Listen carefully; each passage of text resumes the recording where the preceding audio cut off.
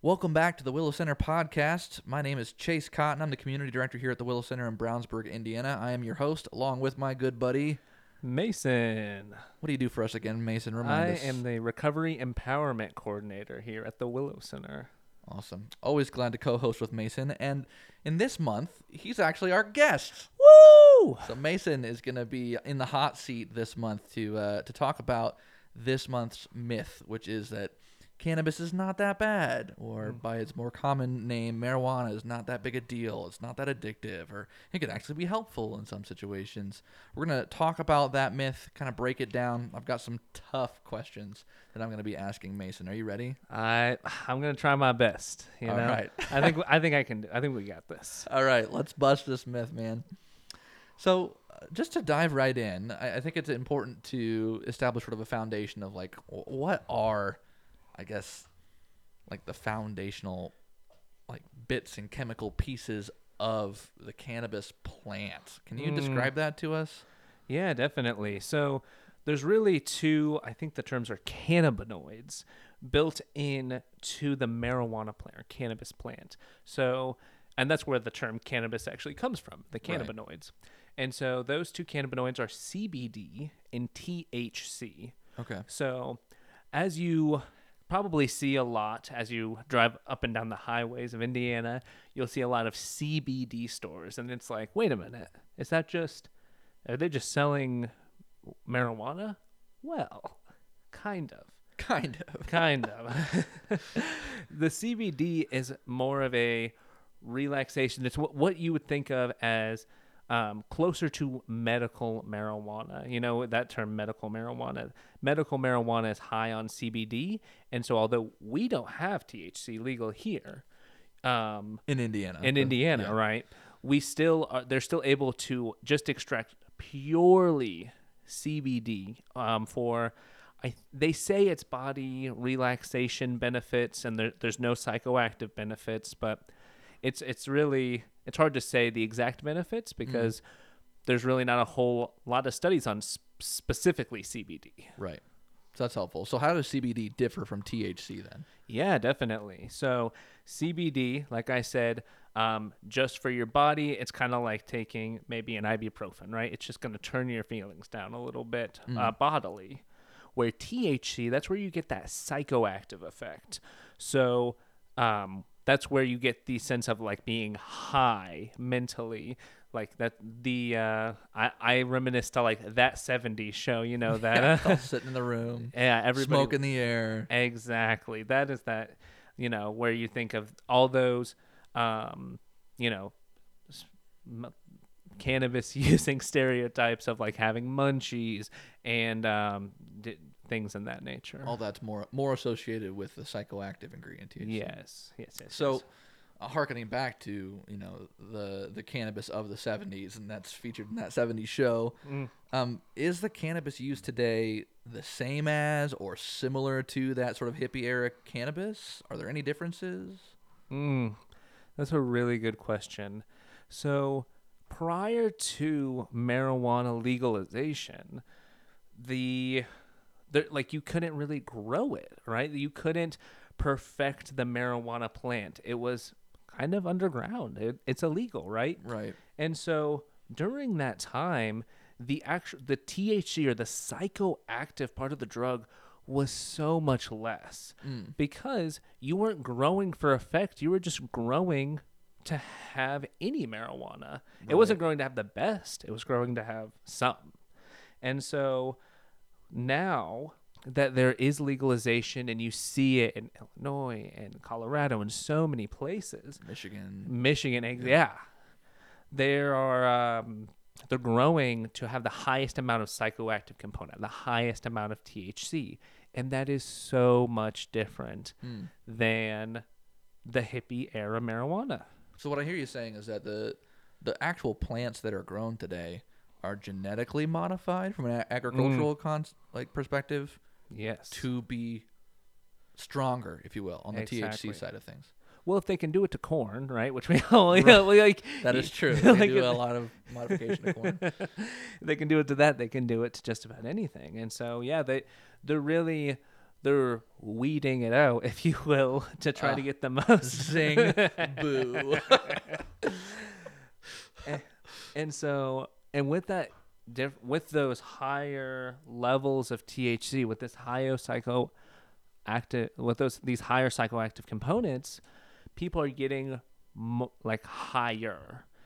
And the actual experience of being high has become modified itself. Yes. So I think it's really interesting if you look at the old studies, if you look at like where medical marijuana comes from, right? It's to reduce anxiety, it's to reduce pain in people with cancer. That's like that medical marijuana idea. Right. And those like the actual cannabis they're using in those studies is very low THC, and it's way higher in the CBD component. And so when people are like, oh, I smoke to help with my paranoia, I smoke to help with, whatever the case may be for them, if they are getting higher THC, they're actually putting themselves at risk to have these panic attacks, to increase anxiety. Oh, that's interesting. I definitely want to dive more into that in a few minutes. But zooming in specifically on the idea of smoking cannabis, that's how we traditionally think of it, right? Especially going back to that 70s show. It's like the, yeah, man, pass the bud kind of thing. But it's like, is that super common these days? Or are there any more common ways of using cannabis that are becoming more popular? Yeah, that's a really good question. And so it depends. It so heavily depends on, the environment you're in. For high school students, especially, one of the primary ways that they use cannabis is through THC vape pens. No kidding. And so they have attachments they can put on top of these like vape batteries, and then boom, you're using cannabis. And there's actually what they call like weed light, but it's called Delta 8, Delta 9, Delta 0. There's a bunch of these like fake weeds, which could be reminiscent of like KT, like synthetic marijuana. There's not been any studies done, and it doesn't seem to be as intense as of right now. Right. But it is out there, and it's in the same vapor cartridges, just like marijuana is, and it has very similar effects. Right. So vaping it, and there's obviously medical or edible marijuana. Edible, right. Yeah. I think there's also waxes too, right? Yes. Those waxes are pretty high concentration because they are synthesized from the plant. They're not just a plant ground up. Mm-hmm. And so the waxes, that's a great point. The waxes that you would see used in like elaborate smoking like contraptions. Yeah, bongs. Yeah. Like those are the same waxes that are put into the vapes. So the vapes and the bongs are using similar fascinating. high THC concentrates. Yeah. Well, that's good to know. So give us like a yes, no, why. Is THC based cannabis use addictive? Yes or no? That's gonna have to be a heavy yes from me, which is a heavy yes, which is a hot take nowadays. It is. All right, tell us why. How prevalent is this? Well, THC addiction, I mean, the prevalence it's hard to say because the culture right now claims that marijuana is not addictive. It says, "Oh my goodness, it's medical. It can't be addictive." Well, tell that to everyone who started using opioids when they weren't addictive, but good point. Right, similar marketing strategies on that front. Like it's a miracle medication. It has all these positive effects, and yet we find out 2 decades later that there were bigger parties at play that were just simply lying to us. Exactly. And it is addictive, and what I will say with THC based cannabis, the difference is the withdrawals are not similar to withdrawals you're going to get from opiates. They're not similar to withdrawals you'd get from alcohol. You think of the videos and the movies you see where people are shaking and sweating and that's not going to happen most likely.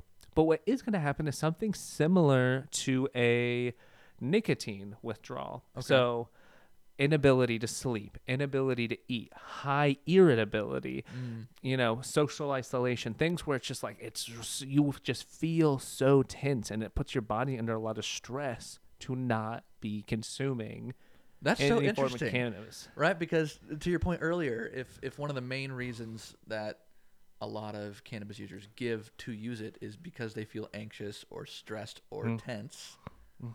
Like, you could argue, or you could at least make the tertiary observation that perhaps they are just trying to avoid withdrawal feelings because their bodies become so used to having that substance in them. Exactly.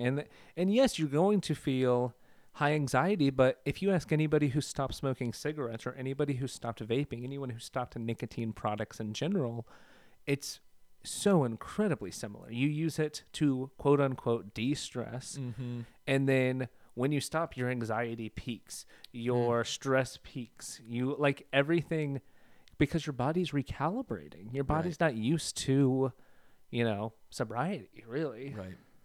That's a really huge observation. So let's consider like the two different types of cannabis users, right? We have some folks that might use socially or occasionally, maybe it's short term. There are others that are religious, and I do mean religious in the religious sense, right? There's almost a spiritual level of commitment to this culture where it is what my life revolves around. I wake and bake. I have it at lunchtime in between work shifts. I do it as soon as I get home. Like, what are the negative effects of either or? Yeah. So to speak on, there's many more long-term, so I'll speak on the short-term first. Okay. For the short-term side effects, you run into, like a cognitive fog. You're unable to get as good of sleep. You're not going to feel as rested. You're not going to feel, like 100% because you're using a substance, as well as that for some people it causes panic attacks. For some people it increases anxiety. For some people it gives paranoia. And so those are a lot of caveats there, right? For some people. Right.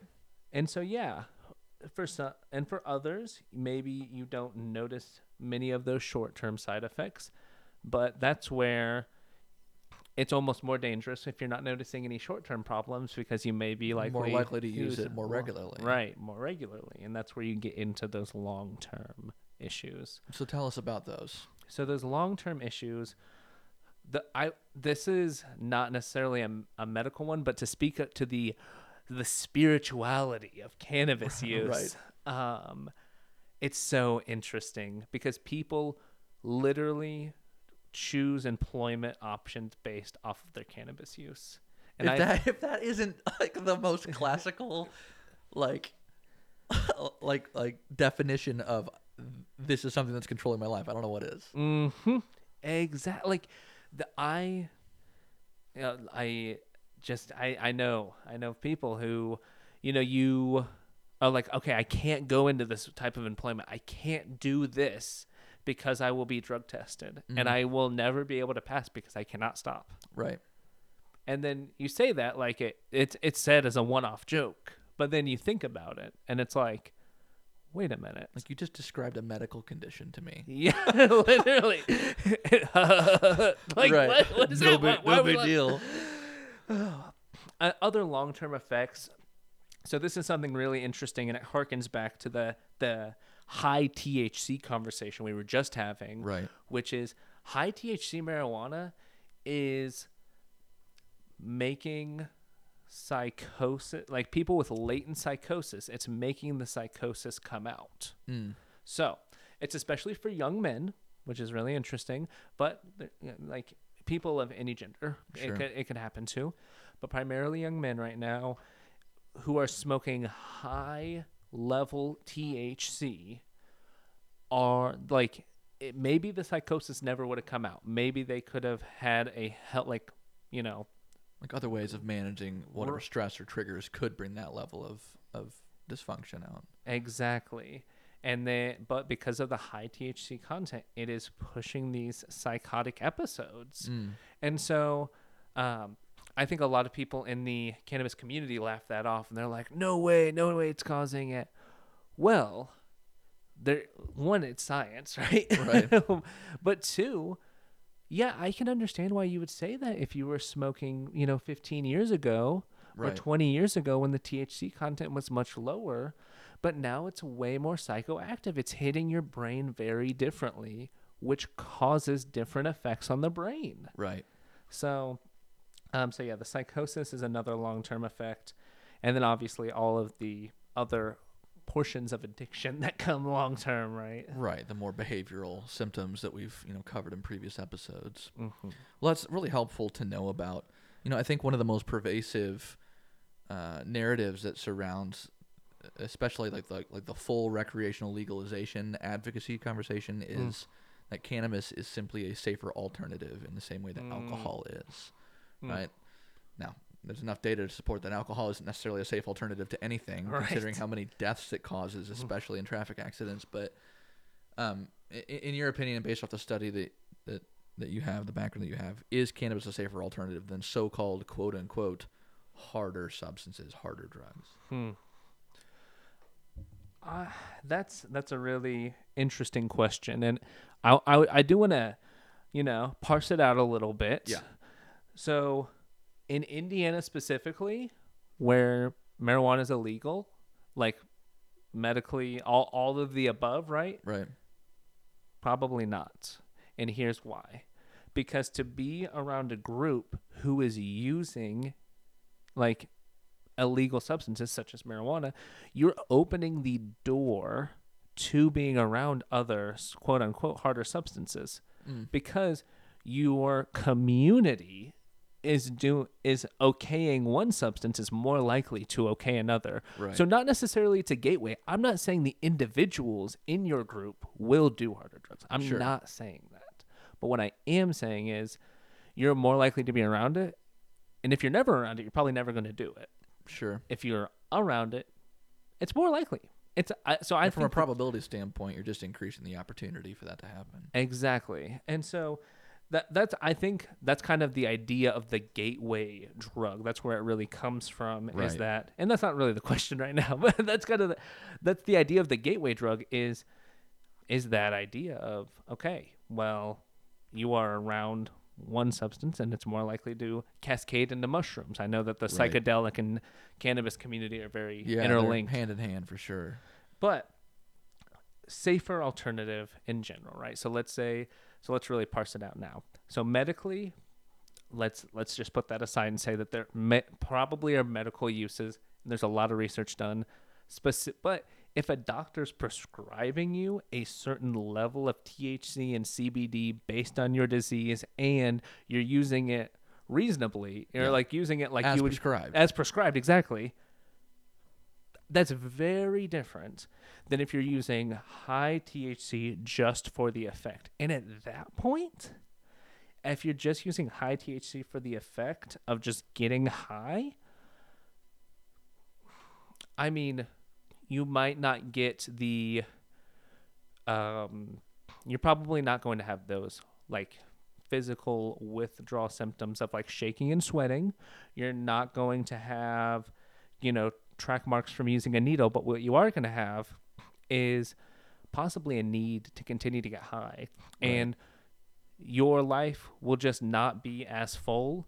You will not be able to connect with as many people because cannabis is one of your main talking points, and not everybody gets that. Right. And you are going to restrict your life a lot. So it's going to be a similar amount of restrictions as harder drugs, but you just won't die as quickly, which is a really harsh way to put it, but the truth. Yeah. So what I hear you saying is that, like, internally, from a brain and emotion and interpersonal relationship type experience, like life experience, it's not a safer alternative. No. But maybe from a purely medical sense, where it's like, will this kill me immediately in the same way fentanyl will? You could make an argument that it's safer, but that's not saying you should go and do it then. And that's the key right there. That is 100% the key. Yeah. Because those two ideas are conflated on so many forums online. Those two ideas are conflated in so many groups around the US, and they say it's not as physically, harmful for me. Ergo good. Right. And I'm like, it's like a logical fallacy of sorts, right? Exactly. Yes. Yeah, that's interesting because, like, especially when you're in the heat of a moment with or one of these folks who are religiously committed to cannabis, and you're trying to argue a certain point of view with them, like it's hard to make your point that it's not a safer alternative, because the argument is so often based purely on those physical or medical condition related items. But it's like those physical or medical related items are never the entire conversation when it comes to a substance. No. Right? And most often those aren't even the most stigmatizing pieces of an addiction, right? It is usually the exterior behavioral symptoms that end up causing the most trouble. And what I hear you saying is that a lot of those are similar regardless of the substance. Yes, especially to harken back to the short-term, long-term question of earlier, right? If you have somebody, so let's say we were in a legalized state, like where marijuana is legalized. Yeah. You know? If you have somebody who, you know, maybe used marijuana every 2 months, similar to like somebody who drank every 2 months, like you consumed alcohol every 2 months, you know, and they didn't have, you know, the addictive gene in them, and that, you know, it's not unlocking anything in their brain, and that they have like self-control. Maybe there's a,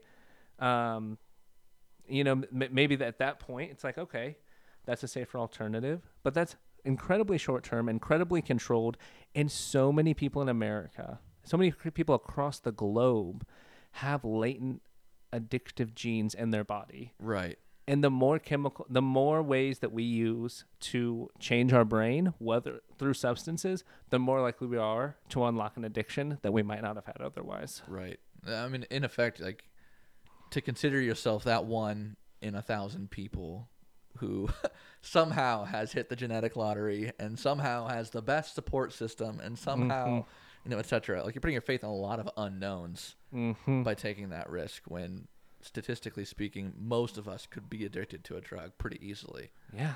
Yeah. That's huge. Easily. So speaking of, you know, legalized states and those where it's not, is there a difference in that conversation between decriminalizing cannabis use and like legalizing full recreational use? Yes, there's a huge difference there. So with the decriminalization piece, that is saying, well, let me start out with what it's not saying. Decriminalizing is not saying that people should be going out and using this substance. Decriminalizing is not saying that, like, if you get pulled over with this substance, that nothing will happen. Right. What decriminalizing is saying is, instead of us putting you into the criminal justice system, instead of us putting you into, you know, the prison complex, we're going to help you get treatment and help you find support and help you find a community that can, you know, come around you. Right. So that's what at least good decriminalization looks like. Yeah. Whereas legalization, that is, if you got pulled over, as long as you weren't high and driving, if you got pulled over, you know, with some weed, it's just like, okay, you know, like it's all right to have here, no biggie. Right. I mean, I think people don't realize that alcohol is not fully recreationally legalized. Right? Because you cannot recreationally drink and drive a vehicle or operate machinery. Yeah. You cannot recreationally drink and get away with being belligerent and smashed drunk. Right? Like, there are pieces of recreational alcohol use that are not fully legalized. There are serious legal consequences to using alcohol in the wrong way. Alcohol is merely decriminalized in some parts of everyday life, right? When it's used reasonably, when it's used safely, when it's not putting yourself or other lives in danger, that it is partially decriminalized. But it's like, so often cannabis is compared to alcohol like, well, they're the same thing. It's like, well, do you know what you're arguing for? Right? Because what you're arguing for is that you will still get a DUI if you're pulled over and you're high. You will still get jail time if you cause a car accident and there's marijuana in your system. Any marijuana. Right. Like, you'll still get a disorderly conduct filing and probably a misdemeanor charge if you get in a fight because you were feeling paranoid. Right? Or you were starting to tweak because, like, you needed that next fix or whatever. Like, all of those things still apply to alcohol. That's what you're arguing for. Yeah. It's like, are you actually fully arguing for full recreational legalization? Yeah. Nobody actually is. No. That fascinates me. And also, in places where it is legal, there is, like, it's not like they're selling it on the in stores like, and like at Walmart in Colorado, right? It's Right. not like just like open to the public. And that's where it is. It might be legal to obtain, but it's only decriminalized in certain specific situations. Right. There's no such thing as full recreational legalization anywhere in the United States. And you're not going to be able, I don't think it would ever be possible to have any kind of, and I think this might be part of the danger of cannabis or of, longer lasting, psychoactive drugs. Yeah. Part of the danger is you can't really do it socially, right? You could. It's possible if you're in your home, but there's no way to do it at a restaurant or anything in relation to that because you're not going to be able to drive afterwards for many hours without getting a DUI or without having, right. And so it almost breeds a culture of isolation, or it easily could. That's really interesting. So to kind of land the plane here, what advice would you give someone who is using cannabis regularly, or maybe they feel really invested in this cannabis culture as part of their identity? Like, what advice would you give them about themselves and about, what they can do to take the next healthiest step? That's a really interesting question. If I were to talk to somebody, if somebody was sitting right across from me and I was just giving a little bit of advice and that they were willing to hear. Yeah, that they're willing to hear. That's a key. I would say that, it can be problematic. If they're willing to hear me, I'd say cannabis can be problematic, and you may not believe that it is, and that's all right. But similar to somebody who is in AA, in AA they have this idea of just like make it through today. Yeah. Just for today, right? And so just try to make it today. Just don't smoke today. See if you can get through one day, and then see if you can get through another. And if it's really attached to your identity, if you really believe that, like almost all of your conversations are revolving around cannabis, all your conversations are revolving around, just like being high, then at very least, even if you're not going to get out of the culture, start building habits outside of cannabis, because that opens up your opportunity to find people outside of that community. Yeah. Whether it's just like playing video games, getting really invested into arts or movies, or like learning how to run a business. As crazy as that. Any hobby, any outlet that's not specifically related to the substance. Exactly. That just something there. And so then, because part of what I've seen pull a lot of people out of the cannabis culture is once you start to get those hobbies and then you're having conversations with people in the cannabis culture, you realize how shallow their interpretations of life is. Right.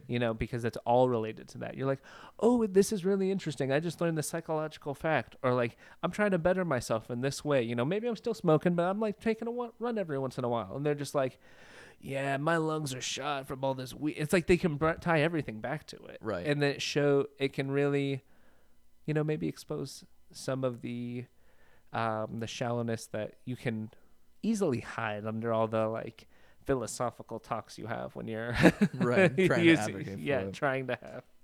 Yeah, well, that's helpful advice, man. Thank you for sharing your wisdom and your perspective. I think this has been a really insightful episode. I've enjoyed being here, and I like being on this side of it, having two mics. It's crazy. So great. So much more comfortable than sharing a mic. All right, I think we can consider this myth pretty well busted, yeah? Busted. All right. So next month, in the month of July 2023, is going to be episode 6 of season 3. And we're going to be chatting about the concept of harm reduction and some of the myths that surround harm reduction.